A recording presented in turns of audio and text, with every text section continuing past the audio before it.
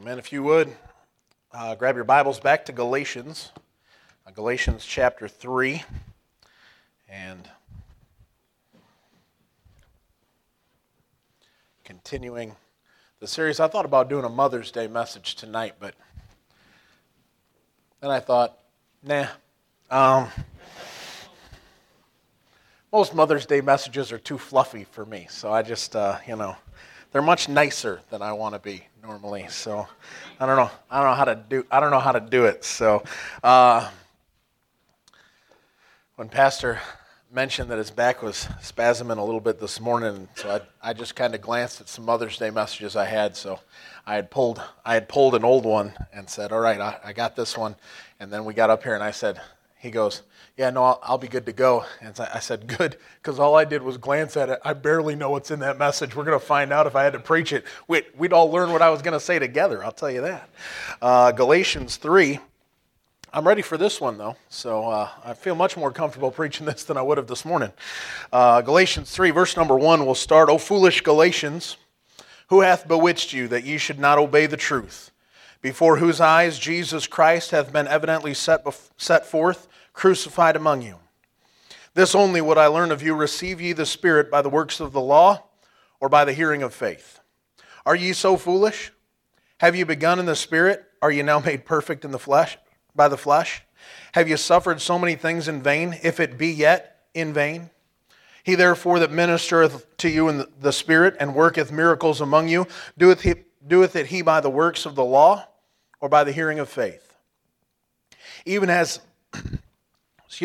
Abraham believed God, and it was accounted to him for righteousness. Know ye therefore that they which are of faith, the same are the children of Abraham? And the Scripture, foreseeing that God would justify the heathen through faith, preached before the gospel unto Abraham, saying, In thee shall all nations be blessed. So then they which be of faith are blessed with faithful Abraham. For as many as are the works of the law are under the curse. For it is written, Cursed is every one that continueth not in all things which are written in the book of the law to do them. But that no man is justified by the law in the sight of God, it is evident. For the just shall live by faith. And the law is not of faith, but the man that doeth them shall live in them." We'll stop right there for the moment. Once again, we'll finish out the chapter before the night is over. But chapter 3 here of Galatians, and the first couple of chapters, the first chapter was all about the true gospel. What's the truth? What's the real gospel? What's the truth of the preaching of the gospel? And the church at Galatia, of course, throughout the book, you're seeing, including in this chapter, that they have been betrayed and bewitched and twisted from the truth of what the gospel is. And so we talked a lot about the true gospel. And then chapter 2, we talked about our liberty in Christ and how we gained that liberty through the gospel. And we get into liberty in that chapter. And then he gets back to chapter 3. And here he ultimately is talking about verse number 11, I think is going to be the theme of the chapter. And he makes the statement that no man is justified by the law in the sight of God. It is evident. For the just shall live by faith. And tonight I want to preach on the just shall live by faith. Oftentimes we look at our lives, and the reason you and I have liberty is because of the gospel. We got set at liberty. We talked about that last time, right? We got the true gospel. When we got the true gospel in place, we got liberty in Christ. And because of that liberty in Christ, we now get to live by faith.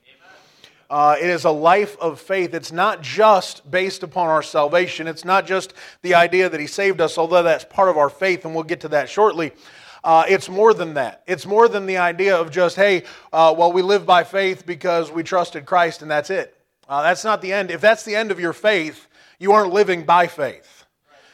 Instead, you are living still in a temporal place, doing the temporal things. The constant that Jesus Christ had with the disciples was that He wanted them to see the invisible things of the world are clearly seen, being understood by the things that are made. He wanted them to see the invisible things.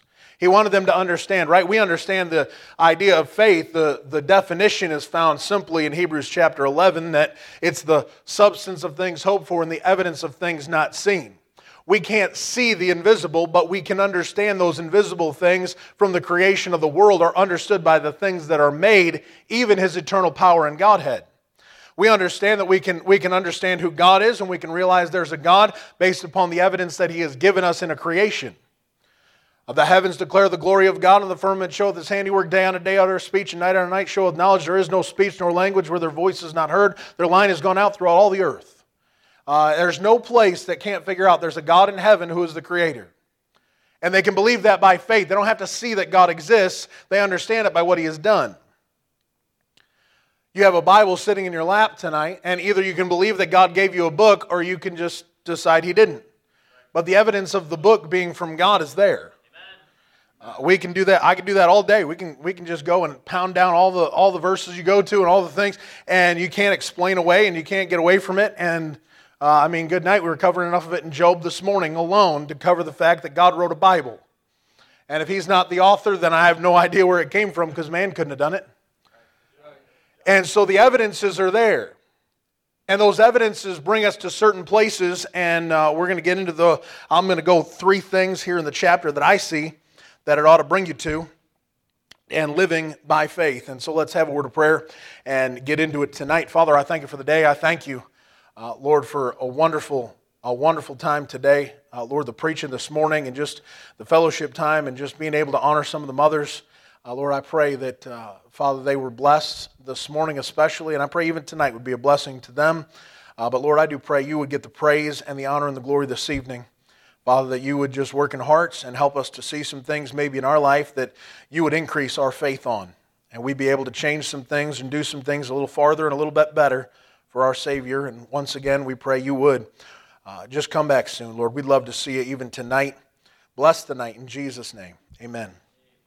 Amen. The first thing I want you to think about is, of course, salvation. Our salvation is by faith. He makes that abundantly clear in the chapter. He's made it abundantly clear in chapters 1 and 2. And he continues that. In verse number 2, he made the statement, "This only would I learn of you, receive ye the Spirit," capital S, the Holy Spirit, "by the works of the law or by the hearing of faith?" How did you get the Holy Spirit? How did you get salvation? Well, you got it through the faith in Christ. You got it through faith. You didn't get it through doing something great and the Holy Spirit showed up and now that you're amazing, you get to have the Holy Spirit. That's not how it worked. We didn't do anything based upon being justified by the law.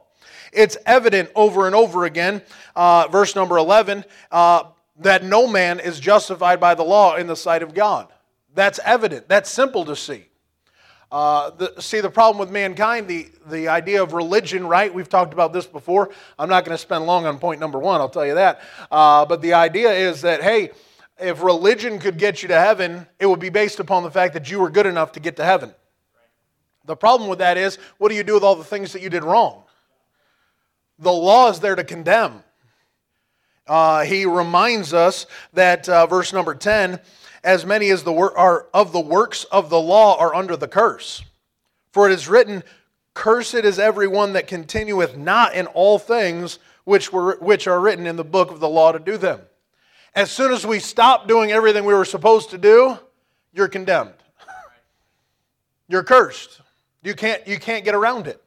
And so our salvation is not based upon the works that we've done. It's based upon our faith in the Son of God who gave His life a ransom for many and paid the debt of our sins. Notice what he said in verse number 13. He said that Christ hath redeemed us from the curse of the law, being made a curse for us. For it is written, Cursed is everyone that hangeth on a tree, that the blessing of Abraham might come on the Gentiles through Jesus Christ, that we might receive the promise of the Spirit through faith. We got our salvation based upon the promise that God made that Jesus Christ died for our sins, that He was buried and that He rose again, and we trusted Him, and He gave us salvation. He washed us of all of our sins. It's faith that we can believe that Jesus Christ, not only did He die and not only did He give His life, but that He gave His life a ransom for many. That He died not for ours only, but also for the sins of the whole world. Either He died for our sins and He rose again, or He just died and He never rose. Then it doesn't matter. None of those things would matter. Either we believe it or we don't believe it. That's why salvation is so simple by faith, and mankind doesn't want to go that way because, well, if we go that way, then I didn't do anything to get it. You're right, you didn't do anything to get it. It's by faith alone. Look down at verse number 22. He says, "But the Scripture hath concluded all under sin." Why? Because of the law that was given. that the promise by faith of Jesus Christ might be given to them that believe. It's given. He gives us the gift of eternal life. It's given to us. Salvation has come by faith and faith alone. Look back at verse number 6. The example he gives is in verse number 6. Even as Abraham believed God, and it was accounted unto him for righteousness. I believed God, and God gave me righteousness. Well, doesn't that sound familiar? Isn't that 2 Corinthians chapter 5?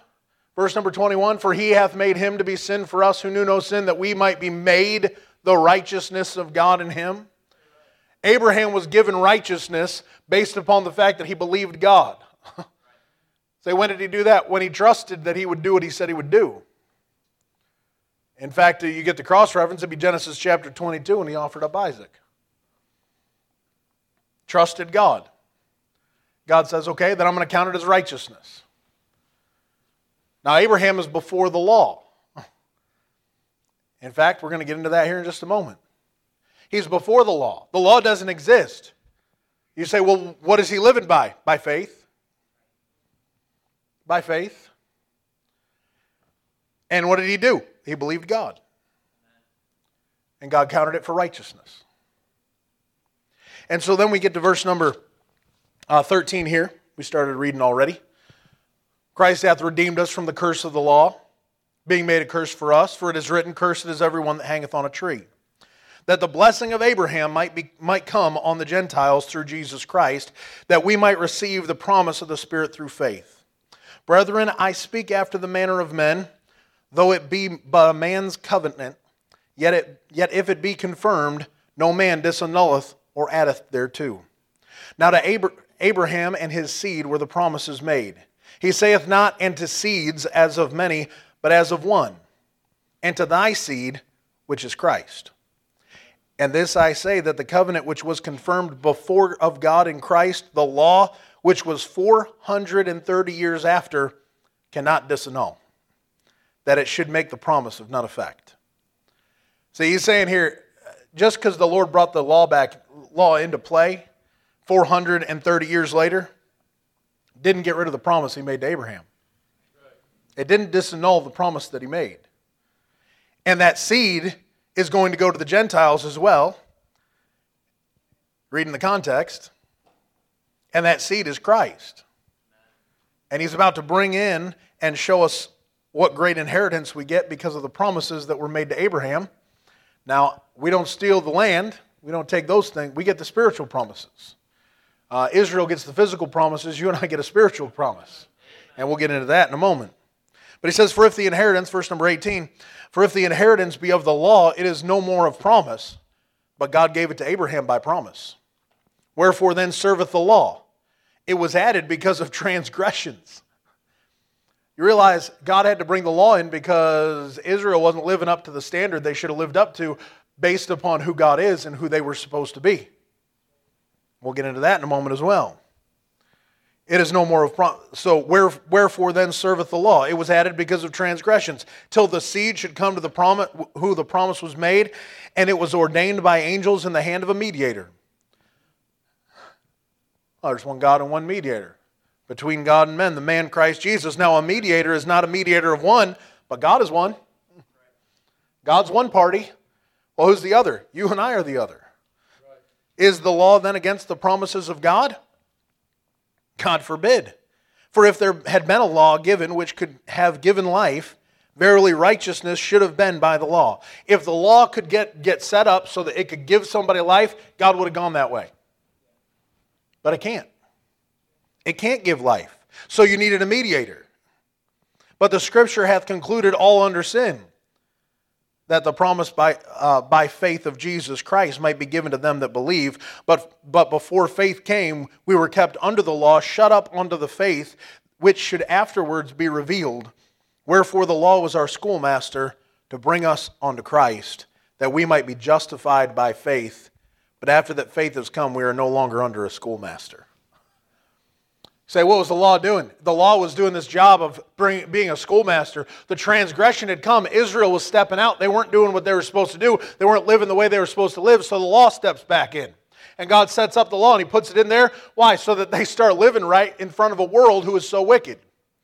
And they were supposed to be separated, and they were supposed to be a peculiar people, zealous of good works. They were supposed to be a peculiar people and a peculiar nation to God, and it be set up that way, and they chose to go a different direction.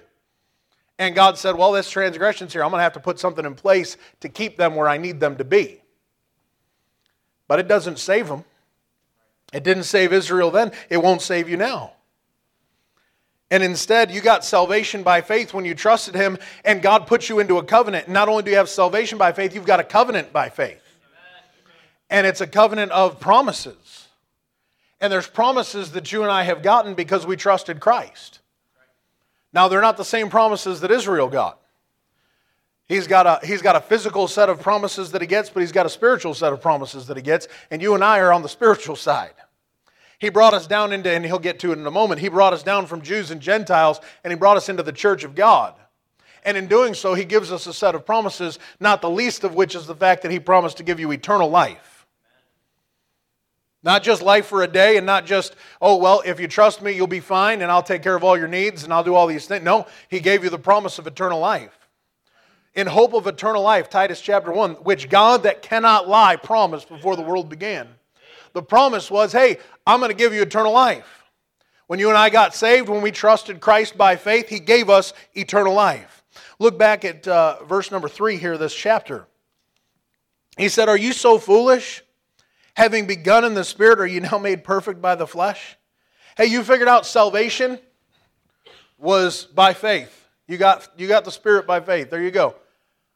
So what are you doing trying to bring the law back in? Is that the thing that's going to keep it so that you have heaven? Are you now made perfect by the flesh? That's the question he's asking. Hey, you got saved. Are you going to keep your salvation because you're keeping it because you're doing so great? Well, obviously not. He's going, Galatians, you're foolish. He starts off the chapter, oh, foolish Galatians. Verse 3, are you so foolish? To think what? To think that you got saved by trusting Jesus Christ because you weren't good enough, but now you can hang on to it yourselves? Well, that doesn't work.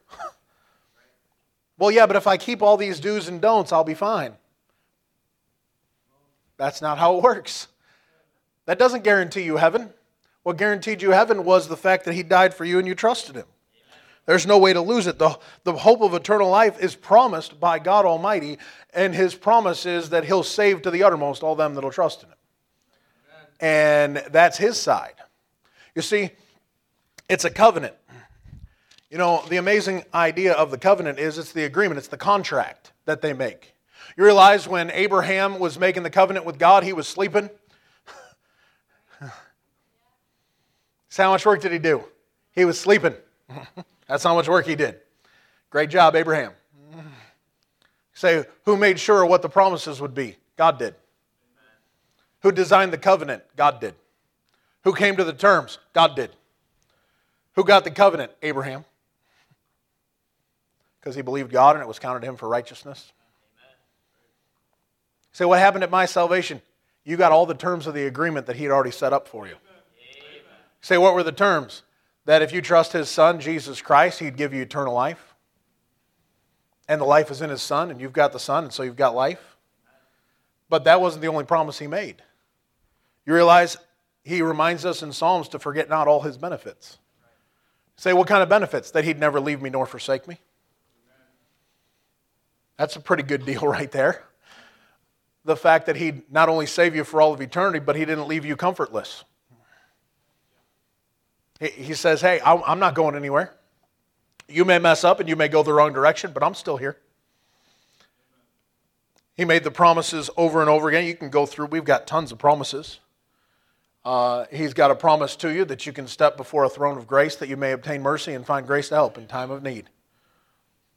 You got the promise that my God shall supply all your need according to His riches and glory by Christ Jesus. You got the promise of peace from a holy God. You've got, we could do this for a very long time. You got promise after promise after promise. You realize that you and I, it's very similar to buying a car. What do you mean? You entered into the contract, you got the car, you got the vehicle, and we've got that Toyota Highlander, right? And it's fancy. I bought it for my wife, so it's fancy, and I drive the beat-up Silverado, right? Say, what does it have? It had stuff, I had no idea what it did. I still don't know what half the stuff does in that car, I don't think. Every time I turn around, there's some other button that I was like, hey, what does this do? Oh, okay, all right, that's cool, that's another thing. I have no clue. I have no clue what half that car does. It probably does more than I could ever figure out. Anyways, you say, well, what happened? Every car, right, you get in the car, you know automatic things are in the car, right? You go up and you got a steering wheel, hopefully, right? And you got the gas and the brake, right? And, hopefully the doors lock somehow, whether they're manual or automatic. You got some lock. Maybe your car's cooler, right? And hers is cooler than my truck, right? She's got the automatic car starter so she can be warm, and she's got the heated seats and everything's really nice, And then I got the Silverado. You say, what do you get? Sometimes you get things in the car you didn't even know were there. You didn't know. You knew it had a steering wheel. You knew it drove fine. You knew everything was all right. You took it for the test drive, and all of a sudden you're like, oh, Brother Ed Schweitzer, a good friend of mine, he and I were, when we were just down in Philly, we were driving together. He had I don't know what his minivan is. I can't remember. It might be a Toyota Sienna or Honda Odyssey or something, And he goes, yeah, they told me it didn't have the backup camera or anything in it. He goes, and then he puts the van in reverse, and he goes, had the backup camera. He goes, I bought the van, no backup camera. I drive home, and I have a backup camera. He goes, I didn't even know it was in here. That's a pretty nice deal. You realize when you got saved, did you know all the promises that you had from God? Nope. You had no idea all the things He could do for you and all the things He'd be willing to do for you. And you realize you entered into the contract, He knew all the terms of the agreement, and you didn't know hardly any of them. You just knew your sins were going to be forgiven. Amen. And you entered into the contract, and you said, boy, this is a great covenant, man. I'm going to heaven. This is amazing. I didn't even, and then He goes, yeah, but I'll never leave you nor forsake you. Amen.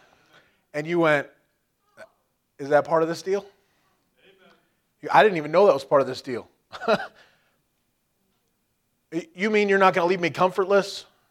That when the world goes through troubles and the world goes through problems and they don't have any way out, I got a way out because you mean I've got a way to escape all of my troubles and the temptations that I have and the old life that I had? I don't have to go back to those things. What is that? That's all just the benefits. That's the promises as part of a covenant that you got by faith, and you have no idea. And if you trust Him in the promises, He'd do exceeding abundantly above anything you could ask or think. So what'd you get? You got a covenant by faith. He agreed. He set up the terms. You had no idea half of what you were signing up for. And now you're looking back going, I can't believe He did that for me, and that for me, and that for me. And if all He would have done was keep me out of hell for all of eternity, I'd have still made out on the deal. And instead, He just kept giving you benefit after benefit after benefit after benefit. And you're like, oh man, I got a car starter. Oh man, we got heated seats in this thing. There's a backup camera. This is unbelievable. And the Lord says, yeah, I've got more than that. Amen. If you trust me. Faith. Too many times we don't go before a throne of grace because we don't think He'd give us mercy or grace. Right. Too many times we don't ask Him for the help or the need or to fill in and supply and do, because we just don't think, either we don't think we're worthy of it, or we don't think He'd care enough to do it. Most of the time it's the first, because you forgot how great of a God you have. You forgot that God so loved the world that He gave His only begotten Son. That means He so loved you. And He still loves you. You say, well, yeah, but I mess up a lot. Yeah, so does everybody else. If you'd be willing, He'd be willing. Because that's who He is. You see, we are in salvation. We have salvation by faith. We entered into a covenant by faith, whether we knew it or not. And because of those two things, you realize we can live by faith. Verse 26. For you're all the children of God by faith in Christ Jesus. For as many of you as have been baptized into Christ have put on Christ. There is neither Jew nor Greek, there is neither bond nor free, there is neither male nor female, for ye are all one in Christ Jesus. And if ye be Christ, then are ye Abraham's seed and heirs according to the promise. Now what he has done is, the just shall live by faith.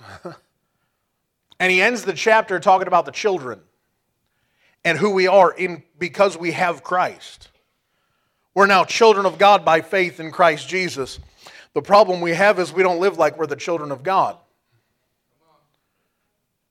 We want to go back and live like we're in the world. We want to go back and live like we're part of what we used to be. And we want to go and we don't remember, hey, we're a child of God now.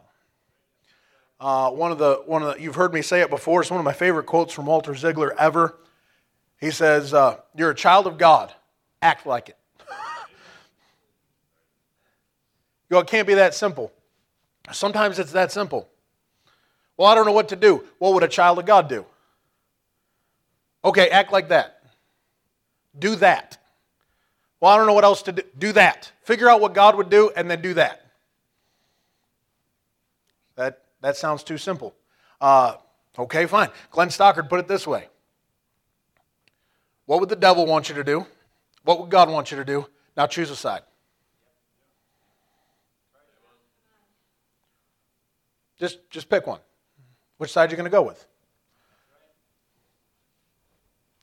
Well, that sounds way too simple. That's it. It's that simple. Whose child do you want to be? Which one do you want to be associated with? You see, He saved us by faith. He made that covenant by faith. He gave us the liberty that He promised us in chapter 2 by the gospel that He promised us in chapter 1. And He goes, hey, if you go ahead and you trust the gospel, I'll give you liberty so that you can live by faith. See, He did that on purpose. He gave us the gospel to set us free so we can live in liberty, and then He gave us faith to be able to trust Him to do it His way as opposed to your way. The liberty is so that you can live by faith in Him. I am crucified with Christ, nevertheless I live, yet not I, but Christ liveth in me. And the life which I now live in the flesh, I live by the faith of the Son of God who loved me and gave Himself for me. He did it on purpose. To do what? To give us the faith we need to believe and trust what He said so that we can now no longer have the old man. He says that we could put on Christ. For as many of you as been baptized into Christ have put on Christ. He wants us to put on Christ. Look over to Ephesians chapter 4. Ephesians chapter 4. We could read just about the whole chapter. I won't. I'll read half the chapter. Verse number 17. And if you can do math, it is half the chapter. This I say, therefore, and testify in the Lord, that ye henceforth walk not as other Gentiles walk, in the vanity of their mind, having the understanding darkened, being alienated from the life of God through the ignorance that is in them because of the blindness of their heart, who being past feeling have given themselves over unto lasciviousness, to work all uncleanness with greediness, but ye have not so learned Christ. So what's he back there in Galatians chapter 3, he said that we are no longer Jews nor Greeks. There's neither bond nor free. There's not male or female. You're all one in Christ Jesus. Hey, don't walk as other Gentiles walk. You haven't learned Christ. That's not what Christ would do. Now he continues. And he says, if so be that you have heard Him and have been taught by Him, as the truth is in Jesus, that you put off, there it is, put off concerning the former conversation the old man, which is corrupt according to the deceitful lust, and be renewed in the spirit of your mind. And that you put on the new man, which after God is created in righteousness and true holiness. He says, hey, you're going to have to put off the old man and put on the new one. So what is that? That's living by faith. Living by faith is, I don't have to do it the way that I thought before. That's the flesh. That's what I know. That's what I know to do and what I know to be true, and this is how I live, and this is how I've always done it, and this is what I can logically come to a conclusion on, and this is exactly, and that's how the Gentiles walk, in the vanity of their mind. They think they know. How many people do you come across? They think they know what they're doing. And you look at them and you go, you don't have any clue what you're doing. You have no clue. Will you stop doing that? Why? Because you don't know what you're doing. The Lord says, yeah, you need to stop doing that because you don't know what you're doing. You keep walking in the vanity of your old walk. Stop keeping the old man on, and instead, let's put the new man on. That's living by the faith of the Son of God who loved me and gave himself for me. That's putting his faith and his mind, and let this mind be in you, which was also in Christ Jesus. Say, what do I got to change? Verse number 25. Wherefore put away lying. Speak every man truth with his neighbor, for we are members one of another. Be ye angry and sin not. Let not the sun go down upon your wrath, neither give place to the devil. Well, first thing you ought to do is put away lying. Put that one off. Quit lying. And tell the truth.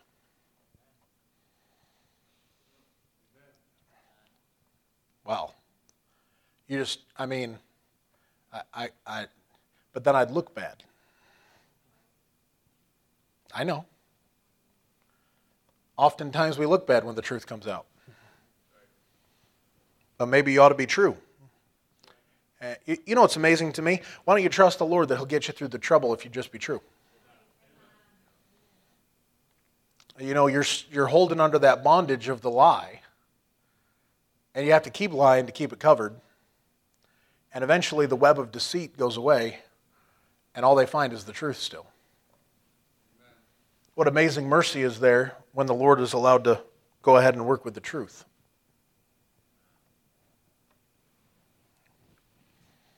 Well, I wouldn't look so great. Yeah, that's probably true. But why don't you let the Lord take care of that part? Well, then everybody will know what I've done. Well, maybe you ought to take it to the Lord first and find out what He'd do with it. Go talk to somebody who can help you out for a moment. And then take care of the problem. Put away lying. Speak every man the truth with his neighbor. Be angry and sin not. Well,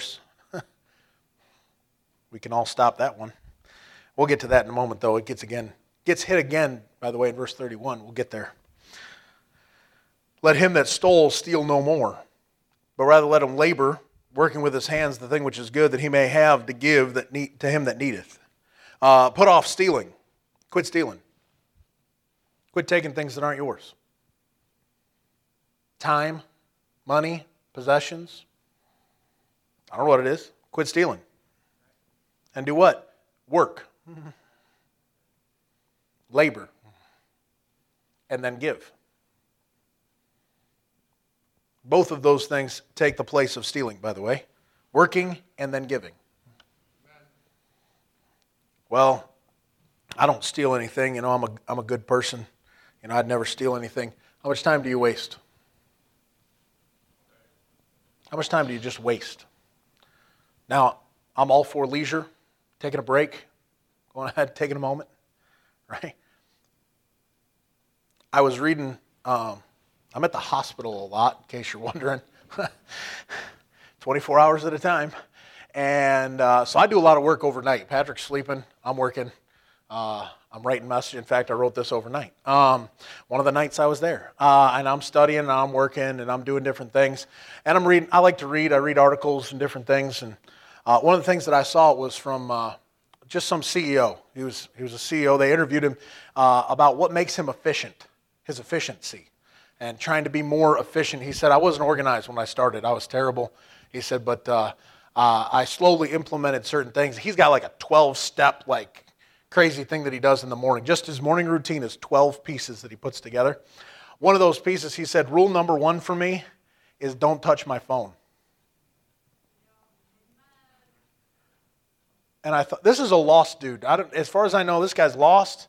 He goes, I found that in the morning I would pick up my phone to check all my messages, and I'd flip into my social media, and I would start into all these pieces. He goes, and I would be on there for all of a sudden, it would be an hour would go by. I've lost an hour of my day. I lost all my productivity. I thought, how foolish do I feel sometimes? You grab your phone, And it starts with, I need to check those text messages and answer everybody and get things taken care of and organized. And all of a sudden you let yourself slide over into wasting all your time. Say, why do you say that? I'm sitting at a hospital for 24 hours, all right? You know what I can do? I can waste a lot of time flipping through and reading a ton of different things that I shouldn't read. And just nothing wicked, just sitting there, Now I'm on my 5th story about the Yankees winning, right? I already knew the Yankees won, all right? I don't need to read the 5th story about the Yankees win, but here I am reading another article on how great the Yankees are, and they're doing great this year, so it's easy to find those articles right now. Don't worry, they'll start losing a few games. The next thing you know, everybody will be how awful we are, and Cashman should be fired again, and it'll all go the other way, and then I'll read all those articles, right? Because what? I'm just wasting my time. Just wasting time. So what am I doing? I'm stealing time. Redeeming the time because the days are evil. We don't redeem enough of our time. Who are we stealing from? From the Lord. That's just an example.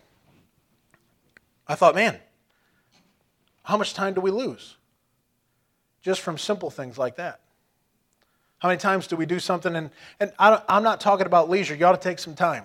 He told the disciples, come apart and rest a while, all right? I'm all for taking a break, all right? You need a break, take a break before you blow up and come apart and fall apart. But come on. We've all been sucked into that spot where we've been doing something and it just kind of lingered. And we were just content with doing nothing. And it wasn't because we needed to do nothing.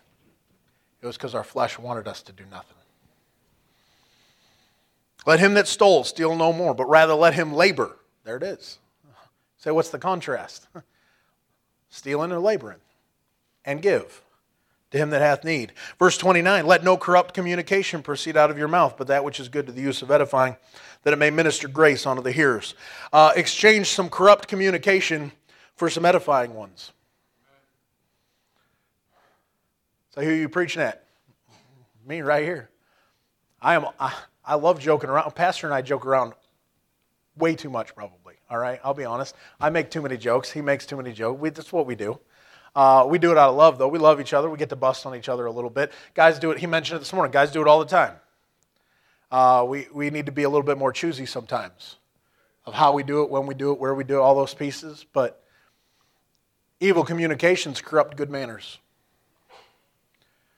You know, a child of God should have good manners. Ought to be thought well of. Say, why? Because you're pointing to who your parent is. You want him to be looking good. So what do you got to do? Well, minister grace by using words that will edify. We find it very difficult sometimes to have a word fitly spoken. We find it more difficult to say the right thing at the right time to help somebody when we'll gladly be critical so easily.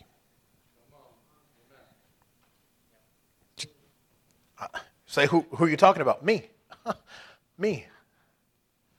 We find the thing that's wrong. I was just talking to a bunch of friends of mine, pastor friends of mine and different guys. Some of us are associates, like me. We're in that position. And, you're sitting there, and you know what we have to do? I literally have to do this anytime anybody preaches. I'm not talking about pastor or any of the guys here in particular. I mean, I could be listening to David Peacock and Sam Gipp and grab your favorite preacher, whoever it is. I could be listening to them, and you know what I'm still doing? In my head, I'm analyzing. So what do you mean? I'm analyzing how did they do that? Why did they do that? The points that they have, I wouldn't have done it that way. I would have done it this way.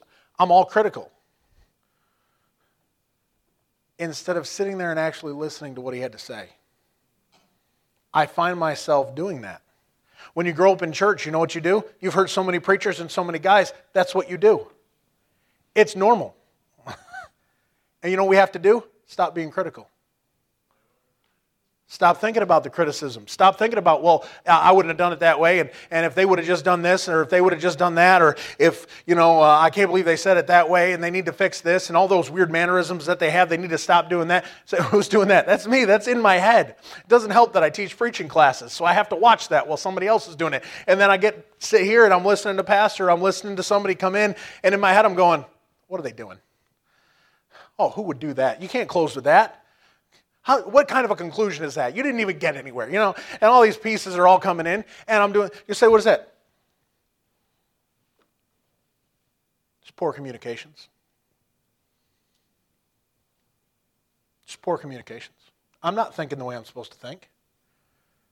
I'm not getting ready to say the things that I should say.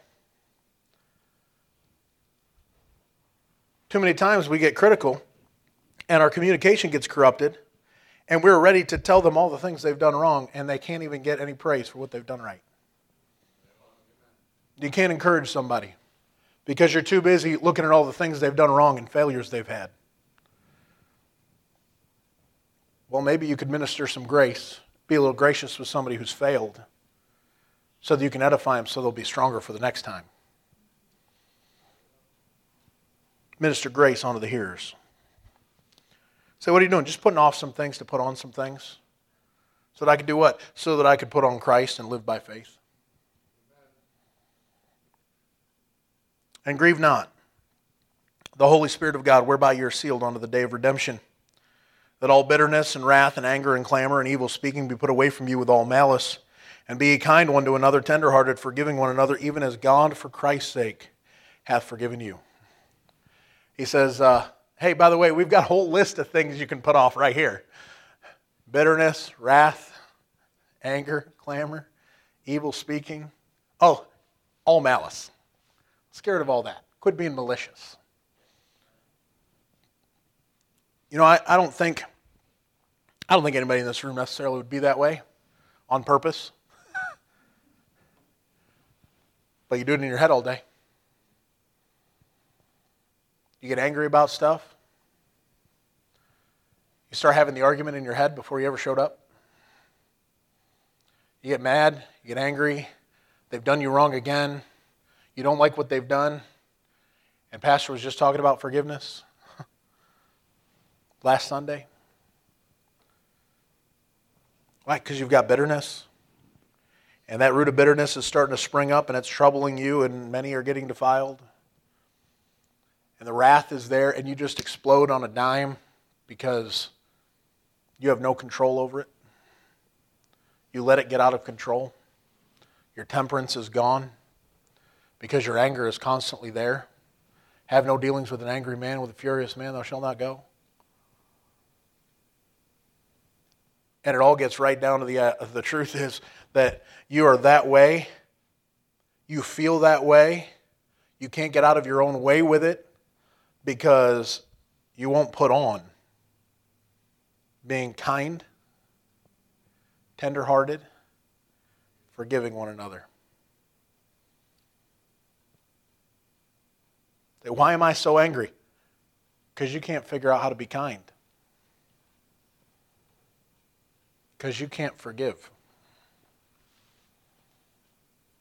I think one of the greatest things you could ever do to be like Christ is the last one on the list. Forgiving one another, even as God for Christ's sake hath forgiven you. I think that would take care of a whole lot of the rest of the list. Our problem is we can't forgive people because we don't want to forgive them. We let the bitterness stay there because we like that we get to be bitter. We have a cause to fight for. Your cause isn't right. Regardless of how poorly they treated you, your cause isn't right. And you ordered an entire message on it last Sunday, so I'm not going to preach it all over again. But the truth is, you don't want to forgive them. You like feeling like the victim. We are in a society today where if I can feel like the victim, I look great. It's the victim mentality. Well, everybody did me wrong, So we have to tear down all of the statues of our history, and we have to go ahead and cancel everybody and everything, because I am victimized. Everybody hates me, and everybody is against me, and I'm just an awful... Or you could forgive one another. The sad reality is that most things that happen in your life where you think you've been slighted, I would say a good 90%. I might even be low. We're probably not about you at all. It's what Pastor mentioned this morning. It's that the other person got all about them. They didn't do that to be mean to you. They did that because it was better for them. I'm going to give you a simple example, because I don't know if anybody's following me. So, you're at the parking lot, and you're going to pull in, and you're ready to pull into a space, and that person cut you off to get into that parking space. Was that about you? Nope. You want to know why it wasn't about you? Because it didn't matter who was in that other car. But you're mad. You're mad. I feel slighted. That person did that to me. No, they wanted a better spot to park in, so they parked there. So yeah, but they did that to me. No, they didn't. They did that to whoever. They didn't care. Well, so-and-so, they said these things. Yeah, but it might have been a lie to make them look good. See, they didn't worry about lying about you. They were worried about lying so that they didn't look bad. You see, it's more not about you, it's more about me when I make those mistakes. Well, if I can look better, then I want to say it that way. That way they, you'll see they talk bad about me. No, they talk good about themselves. Well, yeah, but then it makes it look like it's about them and not about me, and I want it to be about me. Okay. You see what I mean? I think 90% of the problems that we have, nobody was malicious to you. They were just all about them. They were selfish and self-centered. And when do you have the problem? You have the problem when you go, that was about me. They did that to hurt me. No, they did that to make themselves into something they're not. And it didn't matter to them who it cost. Say, so what can I do? Forgive them. Even as God for Christ's sake hath forgiven you. That's a tough statement. You say that's really hard to do. We won't turn there for sake of time. Luke chapter 15. I think it is. Let me double check. Luke 17. Thought I said the wrong chapter there. Luke 17. The disciples are talking, and the Lord tells them, you got to forgive. 70 times 7. Forgive. You know what their statement is? Increase our faith. We talk about that spot, increase our faith, and we want our faith increased and so on. You know what the context is? Forgiving people. Amen. You know what that tells me? That tells me that if I'm going to forgive people, I've got to trust that God's got it under control. I got to trust that when He says that He will protect me, and He'll meet my needs, and He'll supply for me, and that He'll get the truth, and the truth will come to light, and I can trust that He's got the truth and that He'll take care of it, that I can trust Him to take care of it. It's not faith that the other guy's going to do the right thing. It's faith that God's going to do the right thing. That I can take that trouble to Him and go, Lord, I feel like I got done wrong right here, and this wasn't right, and I need to forgive them. So I'm going to forgive them, and I'm going to trust that you got it under control, and that I can forgive them. Jesus' statement, Father, forgive them, for they know not what they do. Most people have no idea what they did to you. Because they're too busy looking at them. They're going, what can help me out? So how do I put on Christ? By faith. Start putting off those things and start putting on some new things. One of the things that I liked, that article that I referenced, you know what the man said? 12-point plan for his morning. You know what he said about it? He said, I didn't start all 12 at once. I did them one at a time. I just did them one at a time until I got to where I could do all 12 and it wasn't really hard for me. He goes, now I am more productive than I've ever been in my entire life. CEO of a company. I mean, he's running the place. More productive. How to get there? Just one step at a time. Just make that one change. Start making that one change. And then make another change. And then make another change. So how do I know which one? Live by the faith of the Son of God. Ask Him. Which one? Lord, what do I need to put off right now? What do I need to get off? What do I need to start doing? And replace it with what Christ would have me do. What is that? That's living by faith. Putting off the old man, the Gentile walk, and going ahead and putting on the new man, putting on Christ. So that an entire world, you know what they'll see?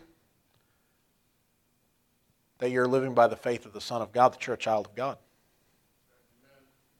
They'll see the one who you want to identify with. We're going to have some people up here next Sunday night. They're going to get baptized. What are we doing baptism for? We do it to show everybody that we've identified with our Savior. And we say the statement, right? Romans chapter 6, risen to walk in newness of life. It's a new life. He saved you to walk in a new life. He saved you so that you could do those things. He made you a child of God to do what? To live like a child of God. Well, I don't feel like I can do that. Then act like it. Act like it. At least let a world know you've got a God in heaven and you at least want to act like you're supposed to act. So I don't feel it. That's a worldly mentality.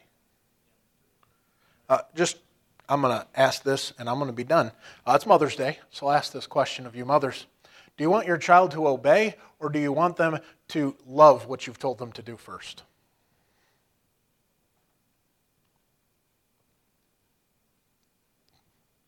You want them to obey.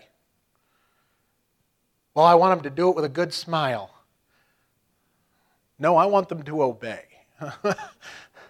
Why? Because if they'll obey, they'll learn that I have their best interest at heart. They'll learn why I have them do it that way. When I worked, doing electrical work, you do those things. You do certain jobs. We got different guys that work construction, different things. We do things a certain way. Why do you do them that way? Because you were trained to do them that way. Well, why'd they train you that way? Because it's the law. I do them that way, not because I wanted to do it that way, but because I have to do it that way. You find out later that it's safer if you do it that way. You may not understand why you did it that way, but you do now. Well, I don't want to act like the Lord told you how to act.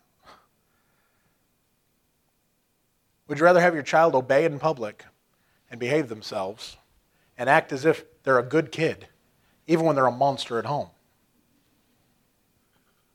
Why? I'd want them to look good out there. Why? Because I want the world to think my kid's good. Yeah, but he's a terror at home.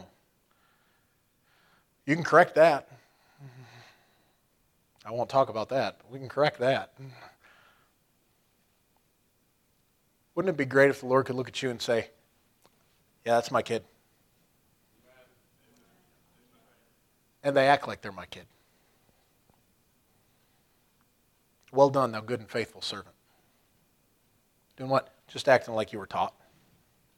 You have not so learned Christ. To live what? Live like the Gentiles. How do I live? Live by the faith of the Son of God. The just shall live by faith. Father, I thank you for the night. Thank you for your goodness and your care and your compassion of us. I thank you that you saved us, and you didn't just save us and then walk away. You saved us to keep us for all of eternity and give us a great life.